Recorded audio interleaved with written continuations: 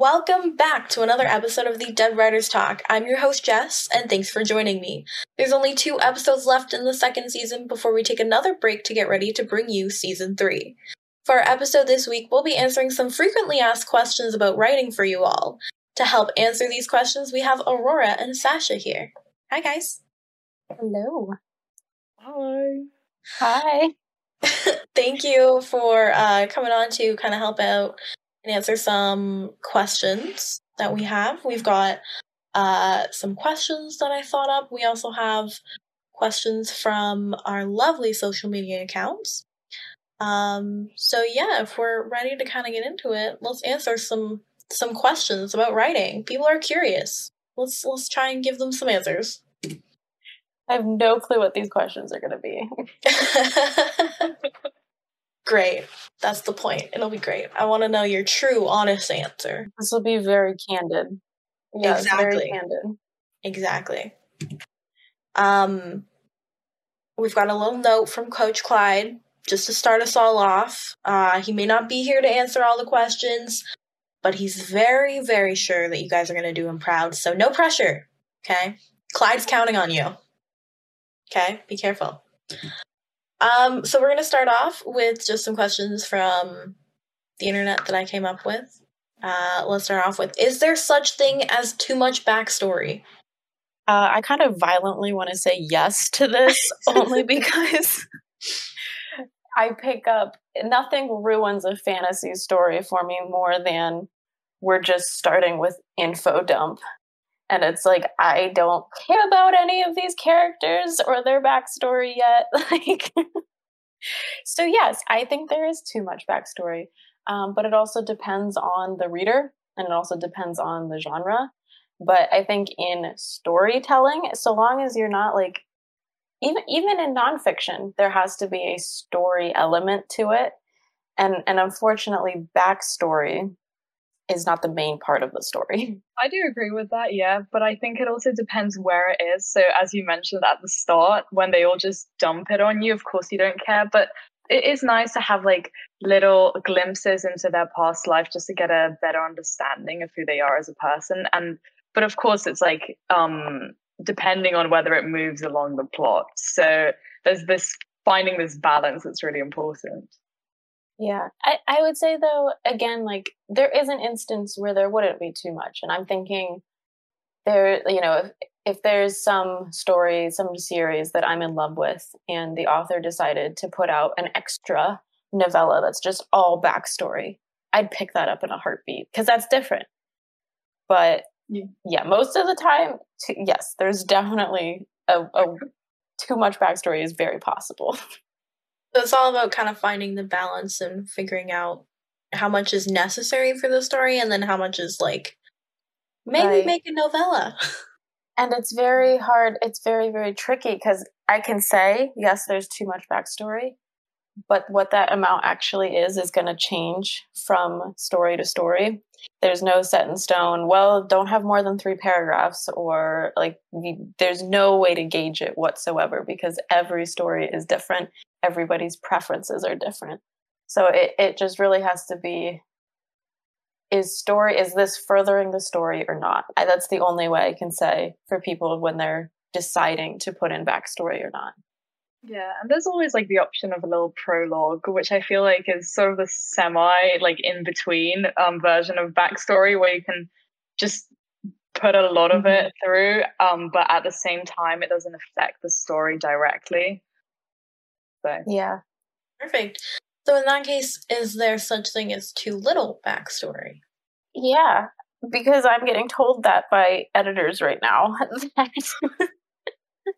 I have too little backstory, but it's because, and I hate to be honest, I'm not good at balancing backstory and plot. I like to get right to the plot. And so I purposefully made this world that I was creating that the longer you're there, the more you forget. And so there was really no point for backstory because she forgot it all anyways. She only remembered a little bit, and like I really honed in on those couple of things. But yeah, I'm getting told, you didn't, there's just not enough, like they can't get behind the character because they don't know enough about her yet. That's so interesting. But yeah, I definitely agree with the little backstory, because you can have a very, like a very sort of, no one says this, but like a thin character. There's nothing really to root for, and it doesn't really set up the world.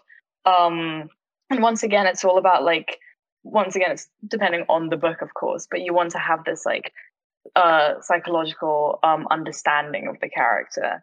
And if there's no backstory, you don't really understand who they are as a person. So Right, and you can't you can, list out the traits, but it's that whole show don't tell. You want to see what the character is like through some part of their life, through something that either happened to them, that they experienced, that they did themselves. No, I think you both made some really interesting points, and I think it'll kind of help clear it up. Because, I mean, myself personally, I feel like with my whip, I might be with too little backstory. So I kind of want to let people figure it out, like, as they go, and not kind of, like, dump it all on them, but, like, just, like, slowly reveal little things throughout. Right. The figuring out, that's the skill of a writer, of where and when and how to reveal things so that it's still a story and it's not an info dump and it's interesting to read. Exactly. Perfect. Let's go on to our next question. What's the difference between scenes and chapters? I feel like from a structural point of view, chapters are the sort of heading underneath which scenes go. And you can also just look at it like scenes are sort of like changes in the, like if you have like sort of steps by which the story progresses, the steps are the scenes, but then if you like amalgamate them, that is the chapter. I think too, a good way to differentiate it is you can't have, or you can have multiple scenes in a chapter. It's not wise to have multiple chapters for one scene, because you want to have the continuation. Sometimes you might break a scene in the middle to do a new chapter, but in a way, if you've gone to a new chapter, that's kind of a new scene. So can you kind of simplify it down to, like, is there a set number of scenes per chapter, or what do you know? There's not. There's no rules to it whatsoever. It's a vibe, really. It's a feeling. It's, if you compare it to a movie, a scene break is when they probably, there's the fade where conversation ends. There might be a black screen, or they're fading to a new setting, a new location, new characters. That would be a scene. Chapters are where you have the most freedom. Some people like to end chapters on a cliffhanger, get people to keep reading. Some people like to end chapters on a clean scene break before we go into the next scene. Some people like to end chapters after every single scene, so you have nice short chapters. Some people like to end chapters based on like a theme, where everything that I wanted to happen in this theme and these scenes happened in this chapter, so now I go on to the next one. With chapters, you have a lot more freedom of how they should work and how you want your story to flow. Chapters are kind of how the flow of your story, and is it a quick one? Is it a long one? How is the story going? Scenes are a little more set in stone, that it's whenever you're changing what's happening or the location. That's a scene change. Yeah, I feel like there should be links between the scenes, or even if they're like different locations, they still somehow have to make sense. But because you're going on this like umbrella of term of like chapter, but the chapters themselves don't necessarily have to have a link. It's obviously only when you look at it from like a holistic point of view does it have to make sense. Perfect. I think that's very well said. Next question. Should I edit as I go? This is another violent no. Very much no. And Shelby Maheran once touched on this. She's the author of Serpent and Dove, and she talked about how in her stories, that it's not smart to edit as you go, and I'll explain why in a minute, but She said the only time she allows it is when the story is just structurally no longer working and she cannot go forward unless she changes something integrally in the story back. And she needs to work through that first. Like, say I need to entirely change what this character's something integral about that character needs to change entirely. And so I need to edit and I need to write that new to work it out before I can move forward. And I wouldn't really even argue that that's editing. That's more so, again, that's drafting. But editing, yeah, you should not be worrying about grammar. You should not be worrying about adding in more imagery. You should not be worrying about, oh, I need to spruce this up, this scene. Like that is all draft 2 stuff. Make a list of what you need to do in draft 2. But if it's 2 mindsets, and if you're continually switching between drafting and editing mindset, it's going to be hard to stay in the drafting mindset and actually get your story done. I mean, that raises another question of where do you draw the line between drafting and editing? Yeah. This is the thing, right? Like, maybe it's because I don't necessarily plan as well as I should, but sometimes I do sort of go back and not mess around, but like tweak certain points in the plot so that further along it like makes sense and like comes together. But that's once again plot based, so I'm not going to go back and be like, oh, I should like add some more imagery, as you said. Like, I wouldn't do that. But plot wise, I think, especially if you're realizing that you're lacking in certain areas, or there's just something that needs to be resolved that needs to be set beforehand, I feel like it's important to go and set it so that you know what you're sort of drawing out towards the end. Yeah. And back in the day, which was really I still do this, but when you are writing fan fiction or Wattpad or anything that's going on there, and you're often writing to post as you go, you do have to edit as you go, because you're writing a chapter and then you're posting it and sharing it, and then you're writing the next scene and you're posting that and sharing that. And so that was tricky for me. And I will say it's not a good practice, because in all of those where I didn't write it out completely and then edit and post, I really struggled to get it done. I really struggled to make it a good length. I just would end up cutting it short, because I'm like, I can't keep switching hats. I can't keep doing editing. And especially because editing itself can be like a month-long process. And so if you keep taking these breaks from your story, you're going to forget where you were going with it. If you keep taking breaks to look at grammar and everything like that, you're going to forget, well, where was I creatively going with this? You can, and it's easier to take notes on a structural or grammar change, editing change you want to make. It's easier to make a note of that than it is to make a note of where you were going with something creatively, because every time I look at my creative notes, I'm like, well, this makes no sense. It's just a random line that I understood at the time, but now I'm like, how do I make this part of the story? That doesn't make sense. I'll definitely say from my own experience, I used to edit as I go, and like I've never finished like a story. Like I could never sit myself down and actually do it, because I kept going back and like, oh, I want to change this. Like, oh, it's just not quite right. So it very much goes along with my whole mindset of I need to like tell myself it's the first draft for a reason. Right. And again, that's a good point. You risk a flare up of imposter syndrome, essentially, where if you're constantly going back and looking at your story critically like that, and you're going to start thinking this isn't good. Whereas if you have it finished and it's completely drafted, you're able to at least see, well, I wrote an entire book, and that's really cool and that's really good. Whereas if you're editing before then, you're just like, I can't even finish this. You're going to have, or you could have, more of a flare up of imposter syndrome. And this isn't true of everyone. For some people it works, but I would say for most writers who struggle with editing, perfectionism, self-doubt, if you've ever felt that, it's just smart to not edit before you're done. I agree from personal experience. All right. What do we got next? How do I get published?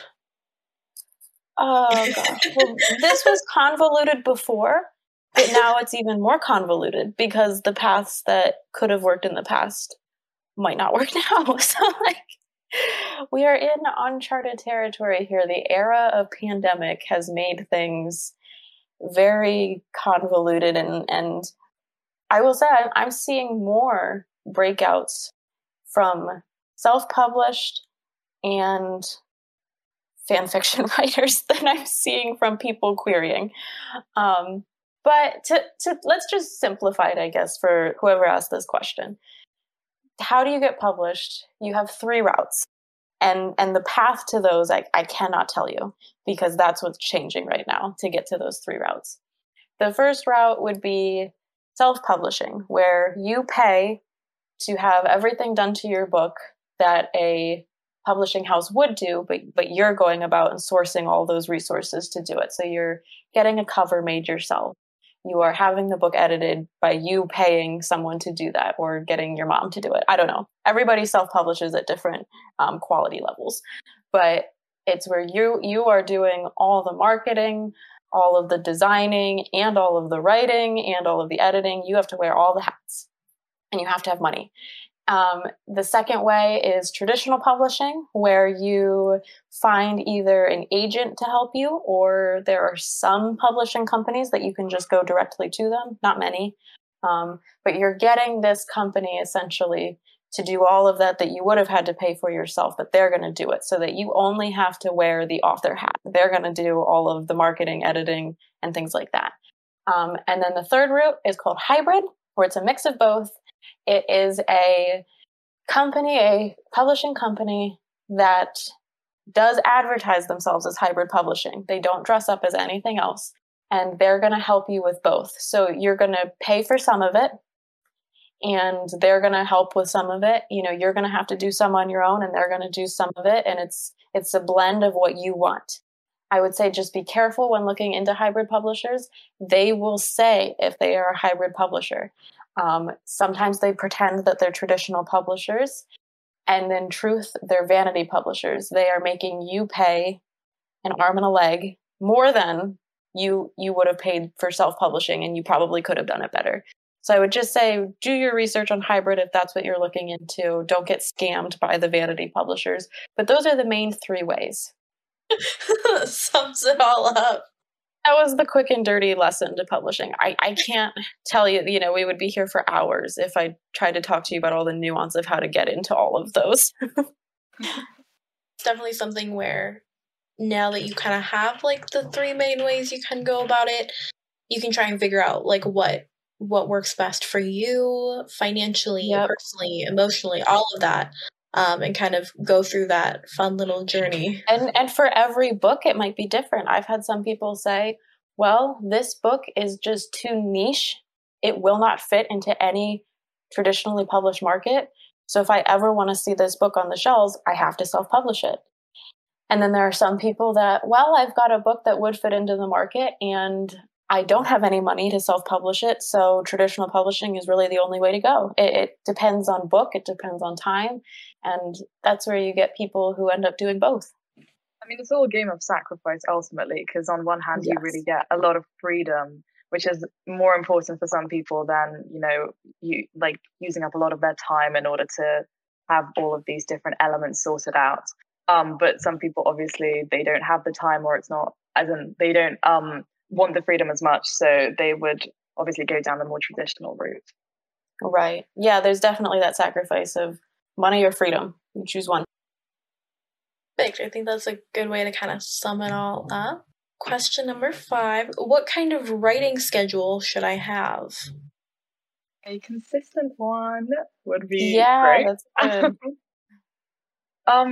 Honestly, like, the thing is, personally, I've experienced the fact that if I tell myself, I should just write, like this week, I should just write like 2 hours or something, I won't actually go and write 2 hours. Like, I need to plan out specific times when I go do that. And I've made it like on a weekly basis, I write at specific times for like on specific days.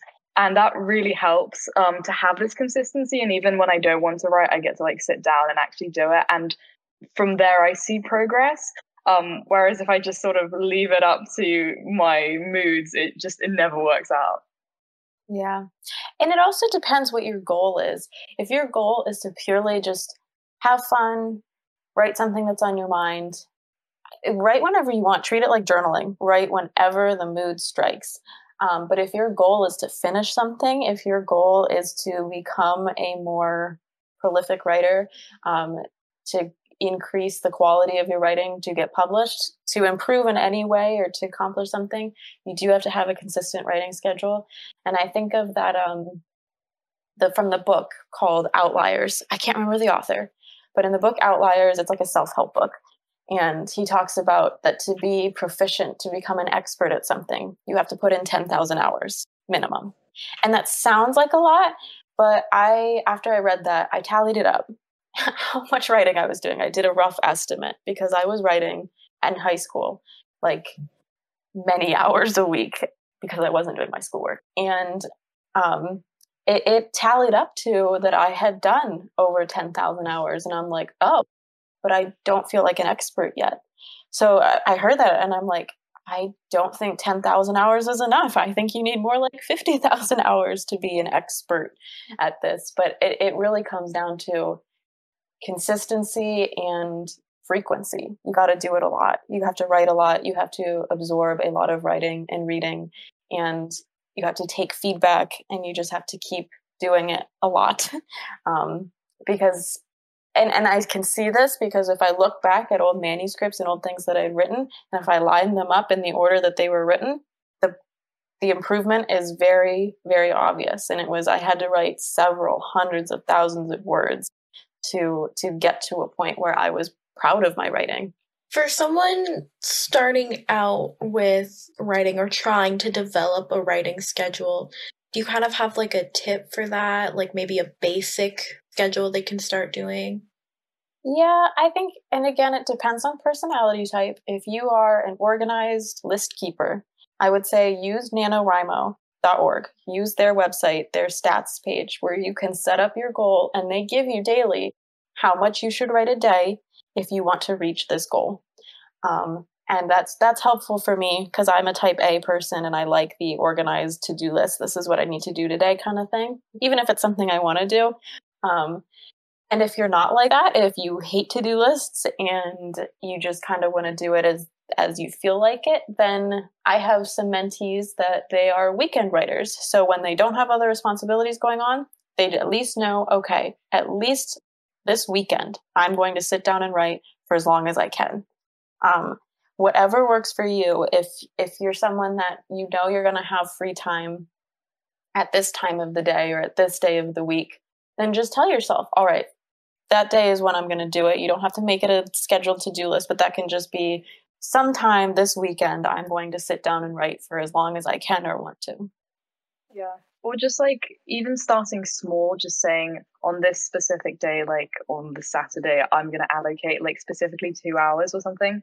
And then just like seeing how it goes and you don't even have to have a specific goal in mind or like write this many words. It's just about like sitting down and actually starting to write, because I think the hardest part is sitting down and writing. And then once you begin, it all just begins to flow in some way. And I like that you said 2 hours, because I see a lot of advice out there that's like, oh, you only need 10 minutes a day. Like, and those words will add up. And it's like, that's true, but are you really getting into the groove of it then? Yeah. When people get into the groove of writing, you can churn out so much more. You can connect with the story and the characters so much more. If you're constantly taking breaks and getting your mind off of it, you're just losing that train of thought that you were in. So I personally recommend maybe more than 10 minutes a day, just because however long it takes you to get into the groove and to focus. But also 10 minutes, like whenever I sit down to write for 10 minutes, it ends up being like half an hour, 45 minutes. So it's like 10 minutes to read up to where I left off. Like I'd just be staring at a page. Question number 6. When do you start a new paragraph? I know this is kind of one of those basic ones, but let's do the basics. Right. So this one took me a while. And to be honest, I didn't learn this from like grammar or English classes. I learned this from reading a lot, and then I was told what the rules were later, and I'm like, oh, yeah, that makes sense because that's what they do in the books. But it's whenever you're having a change or a shift of focus. That could be a change of focus of characters. So maybe in this paragraph, you have character A talking and doing things. If you're shifting the focus to what character B is saying you're doing, new paragraph.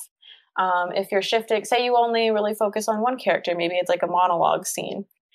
Anytime, again, the focus shifts. So maybe in the first paragraph, they're in their head, they're thinking. And then the next paragraph, they're noticing something externally. That would be a new paragraph because there's a shift in focus. It's really just whenever there's a shift because you want it helps the reader as well shift their focus because in that first paragraph, that's what they're focused on. In the second paragraph, they're focused on the next thing. If you have them all together, it's hard to know when am I shifting my focus? What am I focusing on now? Because the paragraph began with this focus, and now all of a sudden I realized we're not on that anymore. So it's good to have paragraph breaks anytime the focus of dialogue, scenes, thoughts, what's being noticed, whatever is shifting. I've said it better myself.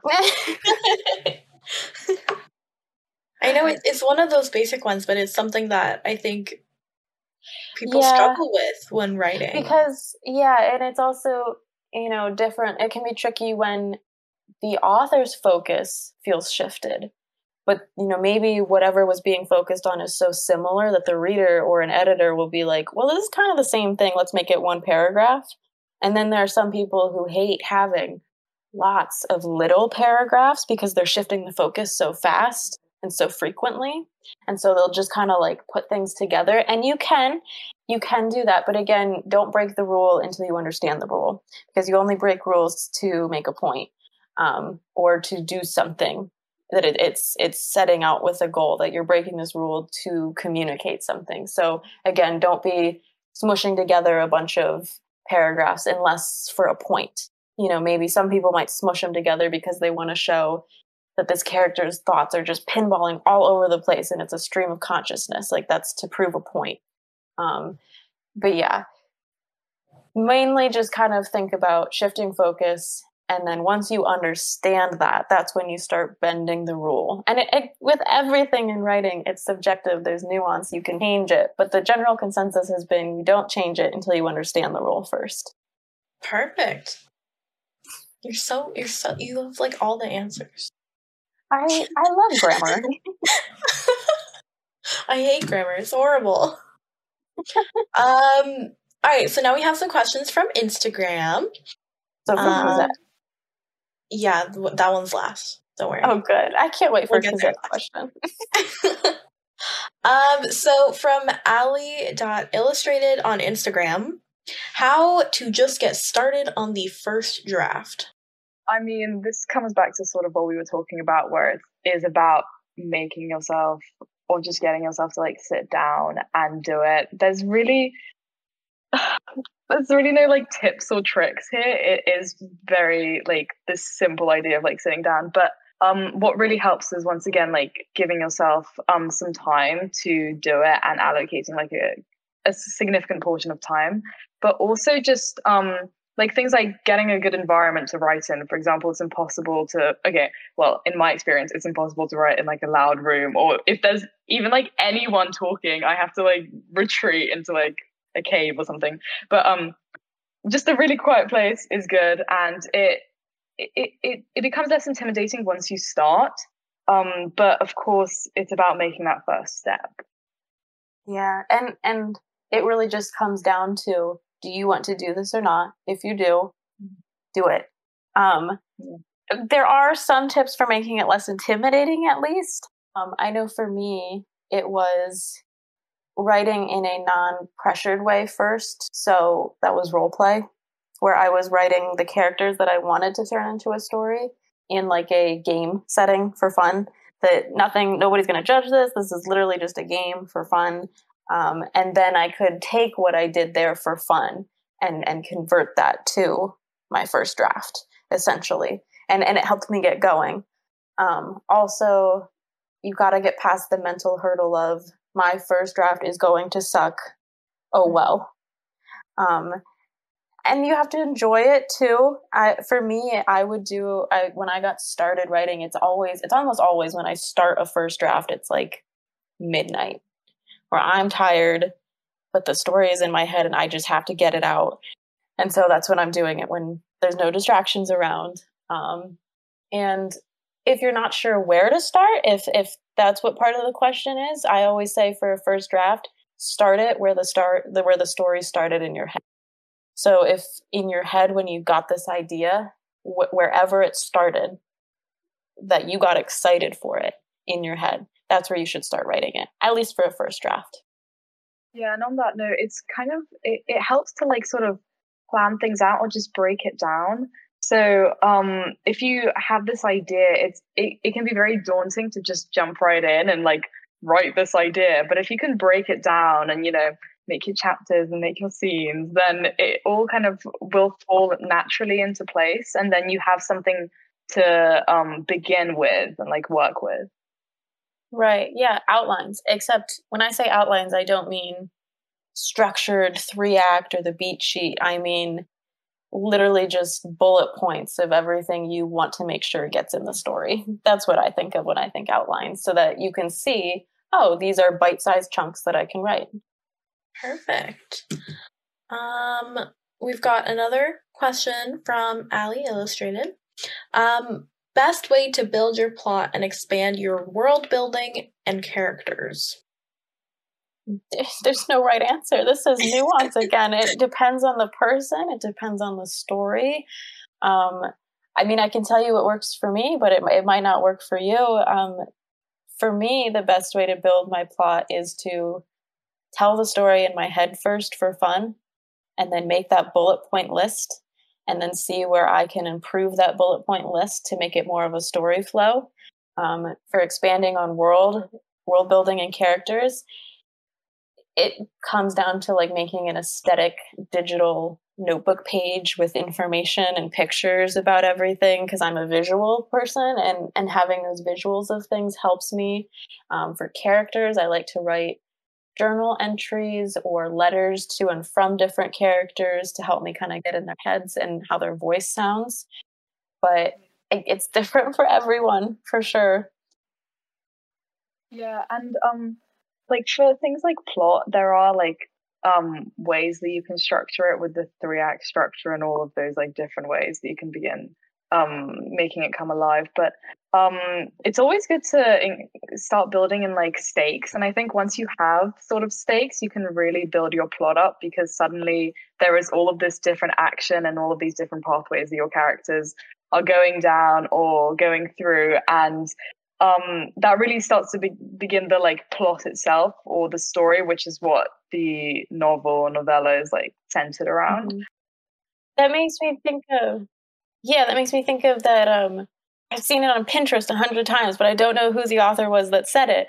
That's like, figure out what your character wants most, and then think all the ways that you can keep them from getting it. There's your story. How can you make your character's life as hard as possible? Yeah, make them suffer. That's the whole point of writing. Exactly. That's why I do it. Perfect. Our next question is from Kaylee Miriam on Instagram. How do you get all your thoughts organized when starting to outline? I find it so difficult to get all my thoughts and ideas into one place that I can use to outline. I wish I could show Kaylee my outlines, because they would not feel so bad about organization if they saw my outlines. But like, I was just talking to one of my mentees the other day, and she has like a 30-page outline where it's just stream of thought all the way through. But it sounds like Kaylee is someone who wants to have an organized outline that they can actually comprehend, and others might be able to comprehend as well. And if that's the case, do a rough draft of an outline too. Just, somewhere have stream of thought, everything, all your thoughts as they come to you, and then organize those thoughts into an outline, be it character information, plot information, world information, and then, the actual flow of the story organization I often do, I call them my rough plots, and I'll just put bullet point, bullet point, bullet point for like several pages of how the story should go. And then I organize that rough outline into, okay, now how can I break these into chapters that make sense? How can I, make this a more cohesive story? Maybe I need to rearrange something. Don't feel pressure that the first time you sit down to make an outline, it has to be beautiful and make sense, because our brains don't work in a logical way hardly ever. So you're going to have to just put stream of thoughts somewhere in writing, because, we're all writers. I think we're a bit visual, and it helps us think through things to write things. And so you just have to put it all down somehow and then organize the mess later. Yeah, I mean, this isn't standard, but I personally use Notion because I find that I can really separate things, like different chapters have different pages, and it's all in one document. And then I also have like another document, so I kind of skip between all of these, which once again, I don't have a really structured way of doing just this. label stuff so you can find it later and you're good. Yeah, for sure. Notion is really great. That's what I've been using for my WIP, and it's just being able to like explore all the different aspects of your story and separating it out in a very aesthetic way. Yes, aesthetics are key. Exactly. Like you're making it kind of cute almost, because you're like, oh, I'm going to be looking at this every day for the rest of my life. I want to be able to look at something nice. And then it's also so easy to organize. You can just add subsection after subsection after subsection, and like you're like 8 pages deep, but like you got what you need. Yeah. Now, in case I misunderstood the question from Kaylee, if Kaylee's asking how to even create all these thoughts maybe for your story, then you can, how to get into the generating these thoughts. I would say go to nanowrimo.org again, because they have a great like workbook that asks you all the questions about your story, your plot, your characters, your world, to get you thinking about all of them. And you can just fill it out. It's free. It's a PDF. And that's also a good way to organize your thoughts, because it's already organized in the workbook, and you can work through it however you want to, and then come back to it later for information if you forgot. But there's also that. Our next questions are from the lovely Kosi Writes on Instagram. Oh, I can't wait. And I'm just going to ask all 3 of them at the same time, because they increasingly get funnier and funnier. Okay. So our first question is, how do I balance writing and life? Okay. And then our next one is, how do I make words go? And then the last one is just help. So let's try and help Kosi out here. I also need help though, Cosette. I'm sorry. Yeah. Okay. So the one thing, this is something my mom always told me, and it's just, mom wisdom that applies to everything in life. You make time for the things that matter to you. Everyone does this. And so if writing matters to you in life, you will find time. If writing is not a priority in your life, you won't find time, and that's okay. That just means other things are taking priority in your life right now, and you maybe need to just focus on those to get through that phase of life. You're not less of a writer if writing isn't important to you right now. It's just, that's how life goes. So for balancing writing and life, if you want to write, you will find time to write somehow. You're going to sacrifice something for that. In my case, it was a social life of any kind. But, writing was more important to me, because I wasn't looking for, I have to have a social life. Like, that just wasn't as important to me.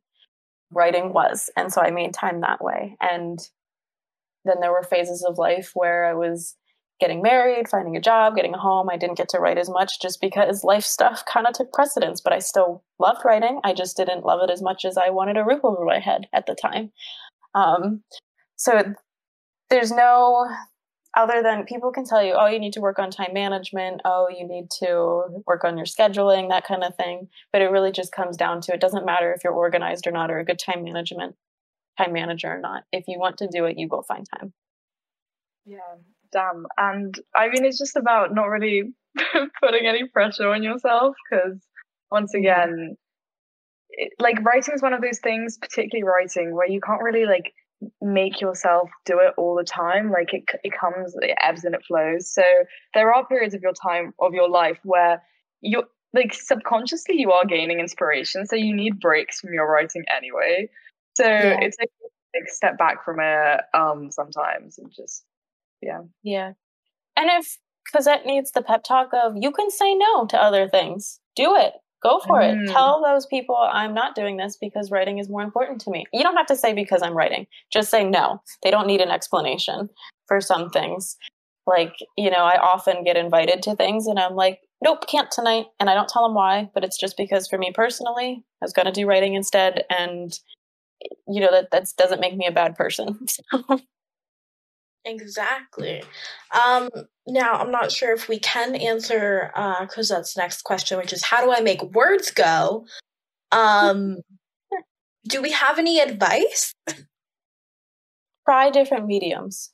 If you can't make words go on one medium, try to make words go on another medium. If you are having trouble with a computer, grab a notebook. If you're having trouble with maybe in a particular setting, try a new setting. Go somewhere and write. Go somewhere new and write. Yeah, that's all I can say for how to make words go. Put fingers on keyboard and just see what happens. Right, and then Sasha's advice of just Nike, just do it. Just do it. Perfect. Thank you guys so much for coming on and answering some good questions.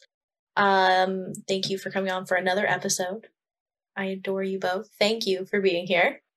Thanks for continually inviting me back. I don't know why you do. Because you have so many good things to say. Really? Everyone has to. Yes, everyone just needs to know. Popping off with like the advice and everything. Exactly. My Life coach Aurora. Yes.